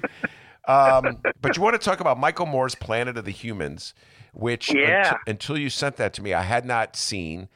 And I watched the trailer, but I have not seen the movie because, of course, I'm obsessed with the Bulls. You're the good citizen, Ken. I'm watching The Last Dance, utterly obsessed with basketball, and you, of course, are worried about the future of the planet. Important. How dare you? And then you also want to talk about Earth Day and Smokestack Gate, all things I want to talk about. All kinds of stuff. So, just first of all, how did you celebrate Earth Day? Did you clean up a beach somewhere or, pick litter in a park or something, Ben? I know you must be really tired. Well, first of all, I was never a big Earth Day guy. I'm just sharing that. And I mean, this is kind of embarrassing because I believe in the concept of like a safe, clean environment, Ken. You know that. But I'm like obsessed with basketball and politics. It's not like one of my things. I was always like Mick Dumke, my dear friend Mick Dumke. He was into like recycling stories and stuff, and I'd be like, yeah, those are really important stories. Thank God you're doing them, because I don't want to do them. So it's a long way of saying I didn't even know it was Earth Day until later, until you sent me that reminder. Oh God, I shouldn't admit that. Well, I barely knew about it until I got the notice from you saying, "Oh, you're going to want to talk about Earth Day." Oh, that's a great Ben impression. That was a great Ben Joravsky impression, Ken. You've been holding out on us. I don't remember. Man, you want to talk about it? You probably want to talk about Earth Day, huh? You're just making stuff up. You're like Lori Lightfoot. I'm making stuff up. But it has to be said that I barely even. I haven't paid any attention to Earth Day for decades. It's kind of like, if there were an encyclopedic entry for co-option, I think that would be it. The whole point is, hey, we're a global oil company, and we make plastics that are contaminating the entire planet and filling the ocean with our crap. Would you like to join us picking up trash off the beach on Thursday morning? That would be really nice of you. And that's kind of what I think it is. I know there's something very jaded and cynical about the whole thing, the whole venture. And of course, I feel really bad to say I wasn't even aware of it. And that Earth Day, I think is the same day as Marijuana Day, which is... So, Reefer Day. Take your pick. And I don't really pay attention to either one. I see. I'm utterly obsessed with basketball. I think on Earth Day I was watching The Last Dance. That's what I was doing. I'm sure you were, But we'll talk about Michael Moore's Planet of Humans. Get your review of it and why you think people should watch it and what the themes are in it. Well, no, let's just since we're talking environment, let's just go there right now. Tell everybody what they need to know about Planet of the Humans. Well, this is a film that was EP'd, executive produced by Michael Moore, and it's actually hosted by Jeff Gibbs and another associate of his who were people who had worked on all of Michael Moore's films before. So the tone is very similar. But here's the thing. I watched this film yesterday. The first moment I know that it was available, and it's available for a month, by the way, free on YouTube. Just look up Planet of the Humans and you'll see it. And it really deeply affected me because it got right to the heart of my own cynicism.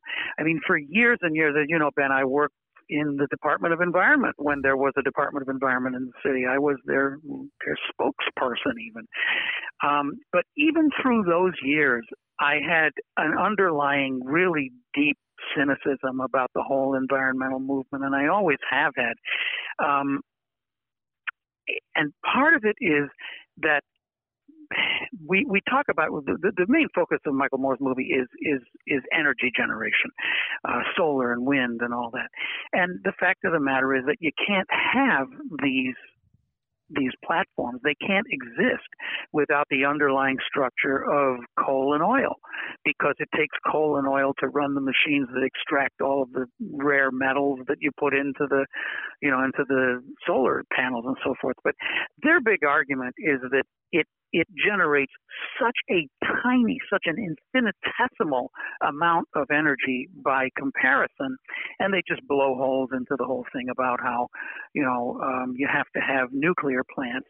You can't have a solar array or a wind array feeding a factory or something like that unless there's a nuke plant nearby, because you have to have power 24 hours a day to dip in and out as the sun goes in or the wind drops and everything else. So this is an argument that's been around forever, and it is valid, but they savage the alternative energy industry in a way that I haven't seen it done before, and they really take off on things like biomass, where biomass is the burning of very innocuous sounding wood chips. All we're burning is wood chips, so we're not burning any of that nasty coal or oil.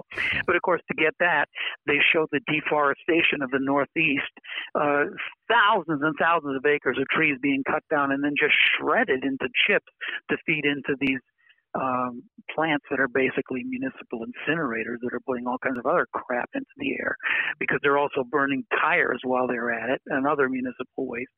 So it's just, and it's that kind of thing. And my favorite part of it, for those of us who just love to be really cynical, is all of the Earth Day presentations and the big celebrations where the entire thing is 100% solar, because solar power is running all of everything that's here. And then of course they go backstage to look at the solar panel with an expert in the solar array. He says it's probably generating about 1,200 watts. So you might be able to run maybe a toaster off of that array, but you sure as hell can't run all of those amps and lights and everything else. And for that, if you look around the corner down the hill, there's a diesel generator down there that's generating all the power for the stage. So, this is the level of cynicism that it is. But I absolutely, I just require every one of your listeners and viewers to watch it, because it's just an amazingly put together film. I have all kinds of problems with it, and that's a separate discussion if you want to get into that. Well, let's get into that. Some of the cynicism that you're expressing, that they're expressing, I remember going back to 1979. I want to say it was. There was a no nukes movement in this country, there was a no nukes concert in New York, where rock stars showed up and played, and they turned it into a movie. I don't know if you ever saw the movie, Ken, what you're doing in 1980 or 1979, I do not know. I actually saw the movie, and Ralph Nader was a part of the movement, and again, there was a cynical response to that, which is that the solar panels that the activists were advocating could not even power the amps that were playing their music. So that was a cynical response to that. Right. So I've always struggled with this. Like, what is sort of the overall theme of Jeff Gibbs and Michael Moore's movie? Is there saying that it's just all hopeless, that we have to embrace forms of energy that are just going to lead to the destruction of the planet? Well, it's interesting, Ben. That's a very interesting thing, because the sort of the opening lines of the movie are, what happens when a single species so dominates the planet that it acquires the power to exhaust all the planet's resources? Will that species have the consciousness to go against its own interests and limit its own consumption? And it starts out as a thing about we just consume too much, but eventually it turns into what I think it really is, which is a population argument that we are already beyond the point where there are just too many people on the planet. And we're cutting down the very last of everything and eating the last of everything. I mean, they say that, marine fish production worldwide peaked 20 years ago. Active farmland has peaked about a few years ago. It's now covering 40% of the world. That's about the most you can get. Rivers are at peak level for irrigation. Fresh groundwater in the United States has about 10 years left. So it is really, really dark. And what they're saying is there are just too many people. But of course, then you're left at the end of this thing feeling like sick to your stomach, like, oh my God, it's like it's the end is near. But then, so as Mayor Daley the First would say, what trees do you plant, right? I mean, what? So who are we going to kill? Let's decide. If we got to kill about 1 billion or 1.5 billion people, maybe we should just let this whole coronavirus thing run its course, and then it would correct the planet a little bit. Maybe that's what the planet's trying to do right now. Or if you want to limit consumption, let's just start right there. What year do you want to go back to? 1925, 1918, 1830? I mean, I don't know how you're going to do it, because just look at population. I mean, let's see, in 1950, there were 2.5 billion people on the planet. Today, there are 7.8 billion. They say it's going to level off about 10 billion in 2100, and then it might just kind of stay there, but we won't be able to feed 10 billion people. So, okay, that means we got to stop all consumption immediately if we're going to be able to be around in 2100. I don't know what to say. Well, are you, having seen this movie, are you so cynical that you've come to the point that you agree that Rahm was right to get rid of the Department of Environment? Why? Because it was it's hopeless. Doesn't matter. So What's the difference? We're all going to die. We certainly know that he was a big, forward thinker in those regards. So maybe that was his game. I don't know. I never thought about it that way. But no, I thought it was a terrible mistake to get rid of it. Now, of course, I'm conflicted here because I worked for the Department of Environment. I worked for the Department of Environment, and I thought that we were doing some good things. There were certainly a lot of missteps during the time I was working there, as with any organization. But I mean, I'm looking at, we'll come back to this movie, but I'm looking at, Smokestack Gate, right? Yeah. I know I've heard you talking about it, and lots of people do, but my reaction was, if there had been a Department of Environment, I think those permits would not have been issued, because the Department of Environment ran those kind of permits through 3 or 4 different agencies within the department. And the air division of the Department of Environment would have looked at that and said, well, this is not going to work. And they would have needed to see the water cannons and everything the day before. They would have inspected to make sure that all of that was in place before anything even started. That's the way I look at it anyway. And I just think that, the mayor, before she was elected, was talking all about we need to get the Department of Environment started up again. And then, of course, when she faced the realities of her budget, that was one of the first things that went. And it's hard to argue that, bringing equality of some kind to the west and south sides and feeding people who are hungry are not higher priorities. I won't make that argument, but it's a shame. It's a shame not to see that level of regulation that once existed. Well, I would argue that they're part of the same process. In other words, trying to make sure that poor neighborhoods have adequate resources is part of the same process as trying to make sure that poor neighborhoods are adequately protected from environmental contaminants. And okay, just to people who are listening who don't know what we're talking about. About a week ago, the city of Chicago had given a permit to a company to tear down a smokestack as part of an old coal burning plant on the southwest side, and there's going to be a development there eventually. So they have to get rid of what exists on the land so they can build a development. And we're in the middle of this stay in your home, lock down, don't go outside, don't go to the beach, be safe. Let's all be in this together. And they gave a permit. Only in Chicago, they gave a permit to a company to tear down the smokestack. And guess what? All this soot and just went everywhere. And at the very time we're trying to fight this respiratory disease, it's important to say that they gave a permit to implode the smokestack, not to dismantle it. That could have been taken down without just blowing it up. Very good. But they chose that because it's the cheapest and easiest and fastest way to get the development rolling, right? Yeah. So yes, it can be done. It is done often and done successfully. It costs a lot of money to do it properly because you have to have like the equivalent of a small town fire department out there to irrigate it, to put enough water on it so that the smoke doesn't fly all over the community. Yeah. And so in the aftermath, what became important was the public relations battle. And this is all taking place in the middle of a pandemic. So everybody, it's like one of the, it's like, I talk about this all the time, Ken, like the things that would usually dominate conversation in Chicago is kind of pushed to the side because we're facing, like the end of the world as we know it. And so maybe that's not important. So the whole, to me, the fundamental issue is why was this permit granted in the first place, given the fact that we are in a lockdown mode and that our mayor is doing public service announcements saying, like don't get your hair cut or don't get your hair colored or don't go to the beach, and they're making jokes about it, but she's serious and she's very proud of the fact that she's been vigilantly looking out for the people of the city of Chicago. So who thought this was a good idea? Exactly. And I haven't heard you talk about this. Maybe I've missed this. If I have, sorry to repeat it. But do you believe that Lori Lightfoot knew that permit had been issued? Okay, now we're. Yes, I'll put it this way.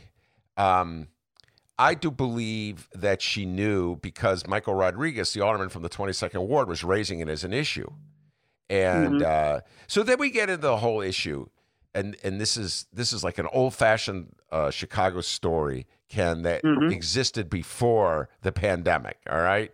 So where we would really have a lot of time to dive into what did the mayor know and when did she know it, one of those kinds of things. So who decided to issue, you would go through, you get all the, in the old days there would be reporters scrambling, filing FOIA requests, find out when the permit was issued, who asked for the permit, what was the chain of the command, how far up did the emails go? Let's go FOIA for the emails. Let's put together a timeline. When did my Alderman Rodriguez contact the Department of Environment, and what was the response? And who ultimately was benefiting from this? And did they give money to Lori? That kind of story in Chicago. Yeah, sure. We have this whole cadre of great reporters. They would have been all over this. But we're in the middle of a pandemic, and it's just like Rodriguez shouting at Lori and Lori shouting at Rodriguez. Well, Rodriguez isn't really shouting at Lori. He's a little intimidated, I feel. But I think so. I think he's just overmatched. And so Lori's like, shut up. We're in a pandemic. Don't ask me any questions. So I don't know what Lori knew and when did she know it. But my guess is that it would have been discussed. You know what? The alternative is just as bad, Ken.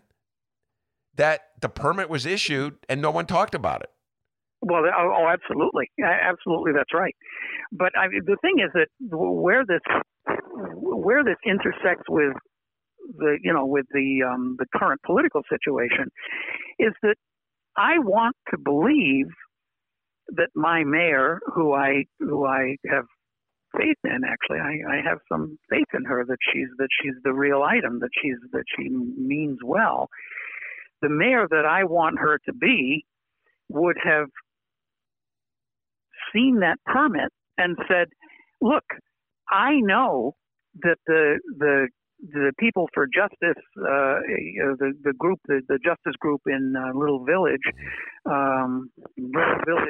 Environmental Justice Organization, is what I'm trying to say, that they have been complaining about this from the beginning, way back into the Rahm administration, that, yeah, you're going to tear down this horrible coal plant. Thank you very much for that. And what are you going to put in its place? A place where hundreds of semi-trailers come in every single day and dump more nitrous oxide and everything else into the air.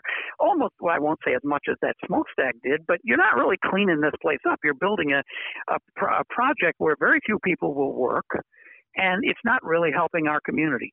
I mean, that's what those people, back when I was doing the TV show, we had them on a couple times to talk about that very issue. So it would seem to me that the mayor, I believe Lori Lightfoot to be, would look at this and say, wait a minute, we got a hot spot here as it is. I want to make sure that that is going to be handled properly.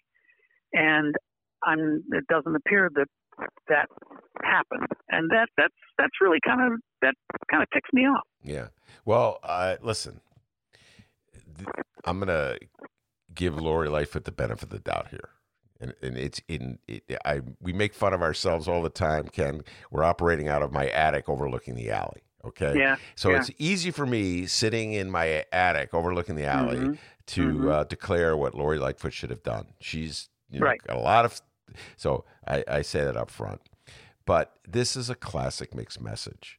And I made fun of the old mixed message. Saying I made fun of the mayor when she got angry at everybody in Chicago for going to the beach on the first nice day in March, I think it was. Maybe it was April. I've lost track of time. Remember that, when she was outraged and she had the pictures of people congregating in the beach, and the mayor was mad. And then Chicagoans kind of embrace that. They love a tough mayor. They love being yelled at by the mayor. Yeah, they love being yelled at. We'll get into that. I'm going to bring, but the reality is that the mayor's people dropped the ball because they all knew, they should have known that it was going to be a beautiful day, and it would have been the first beautiful day in weeks. Right. And Chicagoans, they leave their house in droves when it's a beautiful day, and so the announcement should have been the day before. So afterwards, she's stern. You are like little children. I can't trust you to do the right thing. So true, Ben. That is so true. So now I'm going to close. It worked. And Chicagoans, Ken, they're like, oh, yeah, we're little children. Yeah. We need a tough mayor. And it's... well, but here, there's another aspect to this, too. When the day, like the day after that, what was it? The Sunday, wasn't it? I think when that happened. Wait, a Sunday was a nice day when people when everybody was out in the. No, I think it was a weekday. I'm almost positive it was a weekday. Yeah. Well, go ahead. I don't know if you remember the column that Mark Brown wrote, but he now lives on the lakefront and was talking about how he loves to walk the dog along the lakefront and everything. And really, Madam Mayor, come on, this is an extreme position. We don't need to go this far. I mean, come on, maybe we can just have people, that kind of thing. And I got to say, I read his column and I kind of agreed with him because, like him, I love my lakefront. It's my personal lakefront. I'm constantly walking up and down the lakefront, and sometimes my bike and all that. I love being on that lakefront, and I just felt like it was just a ridiculous idea to say that you can't go to the lakefront. 48 hours later, I'm in this camp where I wouldn't go to the lakefront right now if you paid me $1,000 cash, right? Yeah. She's so right. I'm with my mayor. Yeah. So whether it was brilliant strategy on her part or just dumb luck, she put herself in exactly the right place at exactly the right time. And that's when the memes started, right? Yeah. That's when everybody started putting pictures of Lori Lightfoot in their front windows. Well, Ken, actually, we talked about that Mark Brown column, and we had a question, and let's get your take on it. Yep. According to Mark Brown, he went up Cricket Hill 15 times. This is the part we zeroed in on. Okay, we riffed on this column. Do you really think 15 sounds like a lot? Yeah. That was what we did. We challenged Mark. Yeah, I know. The things we picked up on, it was like the part of the column where he goes, I did it 15 times. And I'm like, no way. Did you go up and down that hill 15 times? Yeah. Anyway, the thing. And what was the response? Did he ignored you? No, he actually said he has a good sense of humor. He sent me an email, and he said that he runs up the hill, but his bad knees make him walk down the hill. So, I don't know, a little tricky there. You led me to conclude that you ran up and down the hill 15. Sounds like 7.5 to me. Yeah, so 7.5. We'll call it a day. But it was a good column. The point of me it was a very good column. I was envious. I said, I wish I wrote that column. That's when it's a good column when it leaves you saving. But the part I fixated on, wait a minute, 15. I've done Cricket Hill. I'm lucky if I go up it 5 times. And I've seen Mark Brown. Yeah. This is not Kip Keno here, all right? So But no, first it's the piping plovers, and now this. Yeah, the piping clover. Good memory. No, I'm willing to say that Mayor Lori Lightfoot has overall done a good job, just sort of symbolizing the kind of a tough mayor trying to watch over her city, and I think Chicagoans really do appreciate it. Ken, that kind of toughness. But you and I have had this conversation for a long time. I just have this tendency to resist powerful mayors. So I just kind of where I go the opposite direction, just who I am. And it's more than, or maybe less than, how much power they have. It's how persuasive they can be in bossing you around. And this is an interesting, I mean, oh God, Ben, you and I, this is all we ever want to talk about. But, Richard M. Daley had that quality. He could cow people into doing the things that he wanted them to do. Rahm Emanuel, not so much. He didn't really have that ability. He was a little too whiny, and people didn't go for it. Take a chill pill, man. I think we. Sorry, that's Dennis played. Take a chill pill, but go ahead. Take a chill pill, man. Take a chill pill. Yeah. So but now we've got kind of this hybrid of a mayor who lectures us and pounds us on, slaps us in the face when we do things wrong, and wags her finger at us, and yet we're kind of appreciating it. Yeah, well, kind of weird. No, the Chicagoans are weird, Ken. They appreciate a tough mayor a little too much. Wait, D, I sent, in special for Ken, I sent Dennis earlier today. I was prepared for you. Ken Davis and I share this bizarre obsession with Mayor Richard M. Daley. Nobody remembers him anymore. It's like he's 2 mayors ago. Say Get what over you will it. about Mayor Richard. Say what you will. But I have this. I sent this clip, and Dennis, he'll give me the thumbs up when it's ready to go. I have 2 clips. I have a montage and I have a speech. Do you want me to play the montage? Yeah, play the montage because it includes his exchange with Mick Dumke. So we're gonna play. This will bring back some memories. Have you ever heard the podcast that Bill Cameron does over at WLS? It opens with this. He has this montage that's been running for years. Well, this is probably the one. We're gonna play it right now. Play it right now. All right, here we go. I just want to tell you, if the cougar attacked a child, they sue the city because the police officer didn't do their job. I didn't see a neighbor running out and grabbing and saying, "Oh, I love you," or bringing it in the house. This is unbelievable. I mean, I said cuckoo once. I'll say it again. Cuckoo. Thank you. Thousands. Yeah, silliest thing I ever heard in my life. Don't tread on them. We did not cut. They have cut state mental health facilities all over the state. That is state money. Underline that. SATE money. It's called state money. Oh, it's been very effective. If I put this up your butt, you'll find out how effective it is. This up your butt. But you will not have the courage. You know that. Basically, This is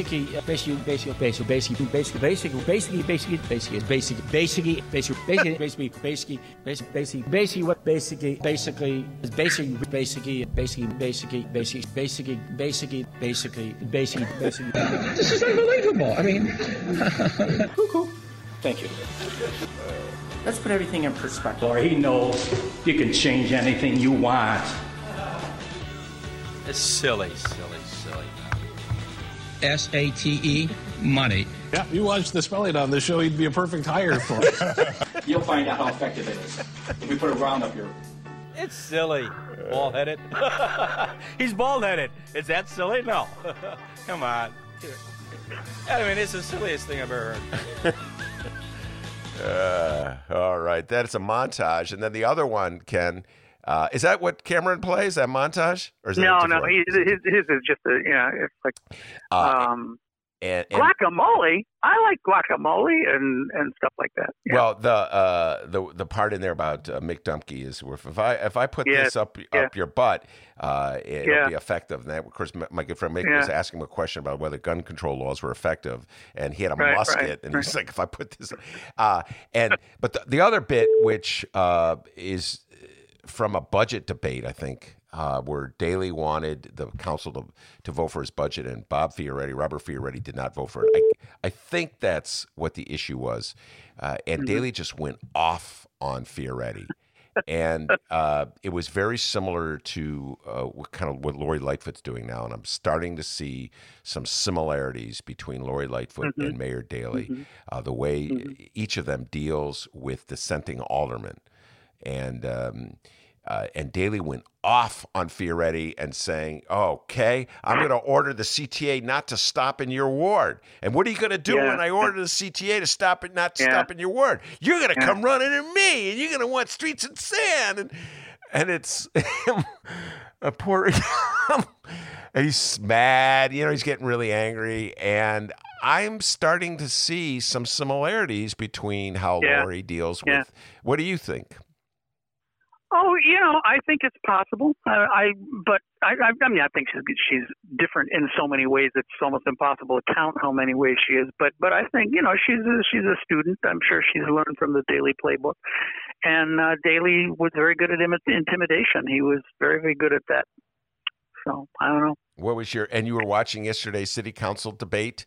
Well, that's what I was going to ask you about, because I was just sitting here mesmerized watching the Zoom of the city council meeting, and it was just as awful as Zoom meetings everywhere are. I mean, except that in this case there were 50 plus 2 or 3. There were 53 people on this thing. Yeah. And there were just these hilarious moments when my dear alderman out here in the 38th ward was just kind of mumbling to himself. And then the other aldermen were saying, hey, you should mute. You know where the mute button? Hit the mute button. And all the aldermen, when they would talk, there was always a dog barking in the background and stuff. It was just such amateur night stuff. And of course, the fact that absolutely nobody knew what they were voting on, and you could just every once because.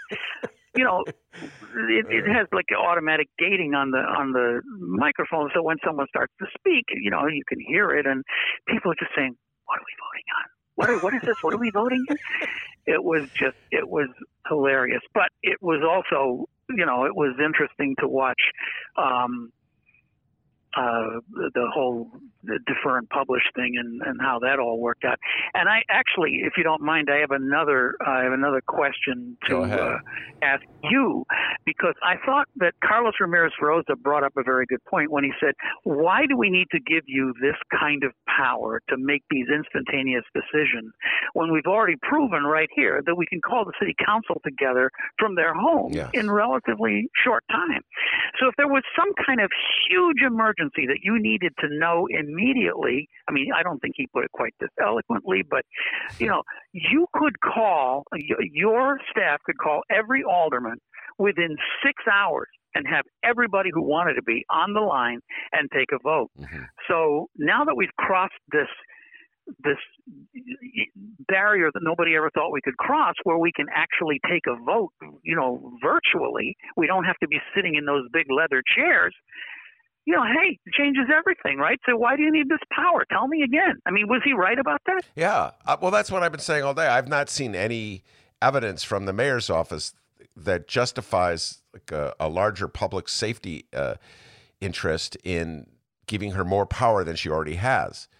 And so, she was arguing the 48 hours, that it takes 48 hours, and she might have to make a life or death decision within 48 hours. And, that sounds a little bit squeezed to me, but listen, it's like everything else. with the mayor at this point with the pandemic. So we make fun of ourselves for the haircut jokes. But when people pointed out that there was inconsistency with the mayor doing the PSA saying, don't tend to your hair, but then saying she has to do because she's a public figure. And then she gets mad and says, we're in the middle of a pandemic. Stop asking me these questions. So, there's no question you could ask now. We're in a pandemic. So let's just give her more power. I'll go one step further. Carlos made a good point. And you made a compelling point, too, that in the age of virtual meetings, you could hold a meeting at any time, in any place, et cetera, and so forth.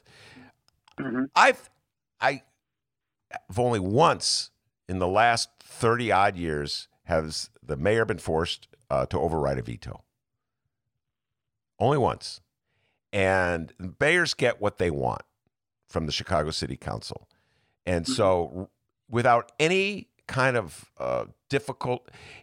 I would say this mayor could get anything she wants out of the city council. She got 26 votes without any kind of arm twisting, Ken. Yeah. So what does she need more power? I just don't see it at all. Even even if you didn't have virtual, it's confusing because you can't even figure out what it is that she wants. I mean, what is this extraordinary power that she feels she needs? I mean, authorize another, I don't know, Sterling Bay, give Sterling Bay $75 billion. I mean, I don't know what would she need? I don't know. Anyway, that's a very good point because the Lincoln Yards vote went down in a different world. There was no pandemic, but she was saying she was powerless to stop it. Right. So now she's even more. So I just kind of had a smile, and I would have obviously voted just because who I am with Carlos and Raylo on that one, just out of principle, just to let everybody know I was breathing and alive. How would you have voted, young Kenneth, if you were an alderman? Oh man, I probably would have voted with the 48 because it just didn't seem like, you get this thing about, what's the hill you want to die on? I would not have been willing to have been on that side of that vote that day because I'm, you could say that I'm a practical person or you could just say I'm a coward, but I think that the other 48 were making, if it was 40, I don't know what the real numbers was, but we're all 50 on that thing. I don't know. But anyway, the people who were not the two, they were making a calculation and they were saying, this is not worth it. It's not worth getting Lori Lightfoot all ticked off at me over this. There are going to be bigger fights and I want to save my powder for that. Yeah, that's the way I would have looked at it. That's a very compelling argument, and Dennis has made that argument to me in things for as long as I've known him. Ben, this is not the hill you want to die on. And I'm always looking to die on a hill. But this is not the one you want to die on. And that's a classic. Dennis and I are great military heroes. We're both decorated military heroes. But the thing about most aldermen, though, I will stand up to the mayor, but this is not the hill I want to die on. What hill exists that you would die on? I'm still looking for that hill. Anyway, all right. Well, but just one quick point, which is kind of echoing what you just said. The fact of the matter is that the mayor can get anything she wants through the city council anytime at all, anyway. Yeah. So it just doesn't make a lot of sense to ask for this extraordinary power because she has like 98% of that power already. Yeah. So anyway, sometimes. My guess is, and I could be wrong, I'm not in the middle of their backroom deals and where everybody's conferring. It's like, you got to do something that looks really impressive. I know. I'll give myself more power, and then then I'll look really impressive. Yeah. So it's just kind of like the person's in charge, and goes back to what I'm saying. Chicagoans love a mayor who's in charge. Yeah. All right, Ken, we got to get going here, and it was a pleasure. We didn't get a chance to talk about recycling. We should do that some other time because there's some very interesting stuff going on in recycling. So I did research for your show, Ben. Oh. We'll do it another time. Let's talk about it. that was somehow or other I missed that on my list of things to talk about. So go ahead. No, it's just something else along the things you learn about when you're looking at other things. A very interesting thing has happened. Waste Management, by the way, you're going to be upset about this. Waste Management's profits have declined 35%, or their revenues have declined 35% since 2017. So you should know that because of recycling. Recycling is not making them any money anymore. But the interesting thing to me is that we're finding out that the few things in the world that actually do get recycled are like cardboard and clean cardboard, some clean paper, some aluminum, but pretty much nothing else. But most of that stuff that gets recycled is coming from clean sources like restaurant groups and that kind of thing. People where the stuff doesn't get out into the environment, like a can stays within the environment and gets recycled in a can that goes back and all that. So what's happening is with everything being closed, the plants that really do recycling are finding that their feedstocks are dropping. So they're actually turning to, of all things, curbside recycling to try to pick out some of the crap that's in curbside recycling, and they're finding that cardboard, some people are actually are keeping their cardboard clean that they're getting from Amazon and everything else. So a little bit of momentary good news for curbside recycling, that a little tiny bit of that stuff is actually getting recycled instead of what we all know ordinarily happens is that the big trucks come and pick it up, source separated into the truck, and then it goes to the landfill. So yeah. There you are. Well, that's good news because this is just a long-standing debate in my household where, I was like, they don't recycle this stuff. Why do I have to buy? Get those newspapers into the blue bin. So I'm happy to hear there's some good news. You started off with the horrendous news that the world's coming to an end. We're all going to die. Yeah. And Michael Moore is right. And then you ending with some positives. Here's what I'm going to do. I'm going to watch that Michael Moore movie. Jeff Gibbs movies. And keep in mind that some of the people who are eviscerated in that movie, and this is another longer conversation I'd love to have with you sometime, which is about journalism. And Michael Moore is not a journalist. He does not adhere to journalistic things. And one of the things he does is that he does this ridiculous gotcha interview with this guy Bill McKibben, who has been an environmental leader for years and years and years, and he put out a scathing response to it today, talking about how he was. He actually wrote to Michael Moore after the interview asking if he could clarify, and they never called him back and stuff like that. But anyway, there's a lot of that stuff that needs to be looked at too about the journalistic approach that this thing takes, and I think it's highly flawed. And one of the questions that I'm leaving you with is that when you watch the movie, ask yourself, doesn't this movie play into the hands of Mitch McConnell and the right, saying, well, we always knew these things didn't really work, so I don't know why we're giving any money to this. Let's stop recycling now. I mean, I can just hear it, By the way, it's not a bad Mitch McConnell. I'm not recycling. I don't mean recycle. Let's stop alternative energy. We don't need it. Let's just pull more coal out of the ground. That's what we need. More coal. I'm going to watch. I'm going to hesitate to make any comments about a movie I haven't seen. And I'm not going to be, and I will watch it, and we'll probably convene a symposium on it. I'll get our good friend Mike Novak involved in this one too. I'm sure he has a lot of things to say, but I do remember this. Alexander Coburn, who was a far left wing writer, wrote for The Nation and was beloved by the lefties everywhere. Near the end of his life, he died of cancer. He turned against the whole concept of global warming. And he began to write these columns in The Nation that were saying that global warming was essentially a hoax. I mean, it was Trump before Trump. And the Nation didn't know what to do with it. You know what I'm saying? Because it was like when Christopher Hitchens from The Nation went right.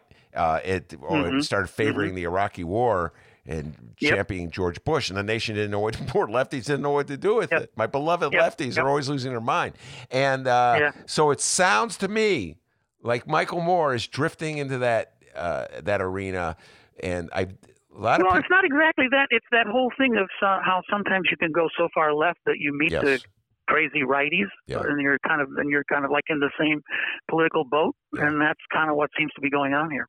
All right, well, I'm going to definitely check it out. We'll convene a panel discussion. Let's get Mike Novak talking about this as well.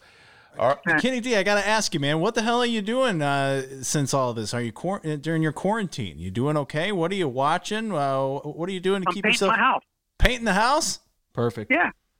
Wow, painting the house and watching. Yeah, it's nice. Be outside and you don't have to wear a mask because there's nobody around, that kind of thing. Oh, painting the outsides of the house. Got it. Okay. Outside of the house, yeah. Wow, that's good. Very handy man, Ken Davis. And we should have him come in here and fix up this the studio we have. Oh, yeah. It's put in order. Thanks for all your help here. No, I'll come over and help paint. Oh, yeah? Yeah, just have to feed him. The guy loves peanut butter sandwiches, okay? Gotta feed him, all right? I'll give you avocado sandwich. No, he doesn't like avocado. No. Peanut butter jelly, all right? All right, that's Ken Davis. Thank you very much, Ken Davis. And I want to also thank... Well, before we wrap up, we got a few things to go over here, Benny J, all right? First off, you had me get another video a daily, or some more audio I daily. wish... we're going to play that one eventually. That is just classic daily, railing at Bob Fioretti. This is why I always had... Remember, people go, how they don't understand how I can have... it's just like a good vibe on Fioretti because so many people, he's a joke because he keeps running for office. But I remember whenever now and then he would stand up to Daley, and Daley was so mad at him and he's yelling at him. We'll play that some other time. Okay, well, we'll play that daily video some other time. Our friend Bruce, who's always on the Ben Joravsky Show live stream chat, one of these trains that went by, he was on one of them. Just today? Yeah, like a few minutes ago during the Kid Davis interview. That's amazing. How trippy. Yeah. Remember the joke is I never could see anybody on the train, but Bruce. Right on, man. That's pretty cool. And also, we talked about this yesterday. We actually ended yesterday's show with this. There were talks, all these things getting canceled left and right. Yeah, I know, Puddle of Mud, Toby Keith, and LL Cool J more than likely canceled.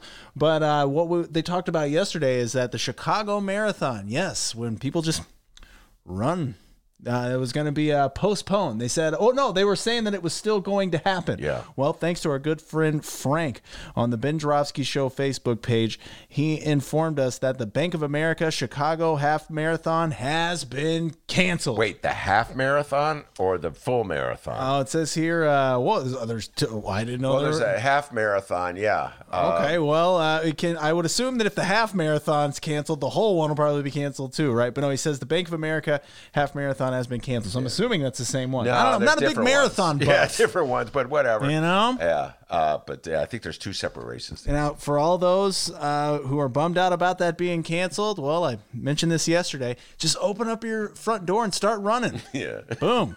Same thing, right? And then just give money to some foundation. Bam. Same thing, right? Clearly, you're not a marathon man. People love to be in that pack. I can relate. I've never done it. I've thought about it. You can relate. I've never done it. Oh, wow. No, but I can relate to just the inclination to be part of the larger community of runners and just on that high. I've done 5Ks, and that's fun. But a marathon, whoa, way too long. And I haven't run in so long, D. But I'll tell you what. When this pandemic is over, Mark Brown and I are going over to Cricket Hill. We're going to go up and down that hill. Oh, yeah, Mark Brown. I haven't forgotten that. We're holding your feet to the fire, Brown. 15, Ben. 15. Mark Brown's probably like, this damn podcast. Why do they keep talking about my Cricket Hill thing? And earlier, Ken Davis gave us his Mitch McConnell impression. People on the live stream chat are asking if I have one. I do. And it's... That's my...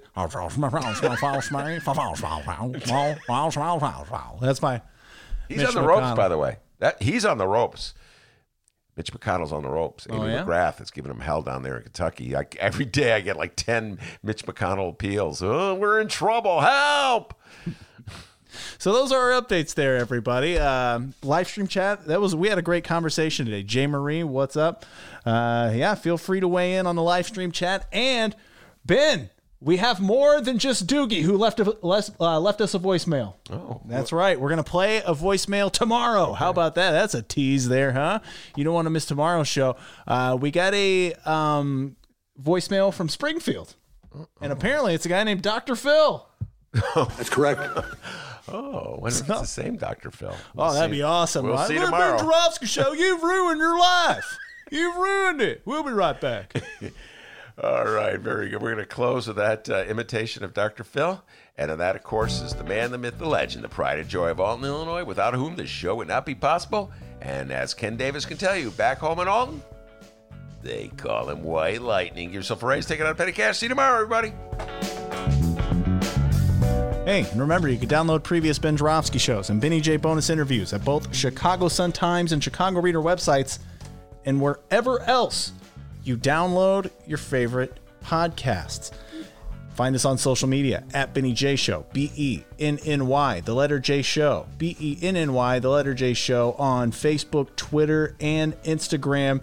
And be like this person who's apparently named Dr. Phil and leave us a voicemail on the Ben Jarofsky Show phone number. That's right, 708-658-4788. Prank us. Do a funny voice. Sing a song. Whatever you want to do. We'll play it. Turns out we're in Ben's attic. We need all the content we can get, all right? 708-658-4788. And tell your friends, share the link to the show. We'll see you tomorrow.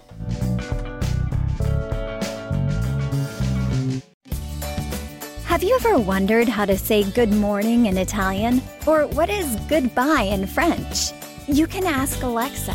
Just say, what is happy birthday in German? Or how do you say hello in Japanese? Do you want to know how to say I love you in Spanish? Ask Alexa and start learning a new language today.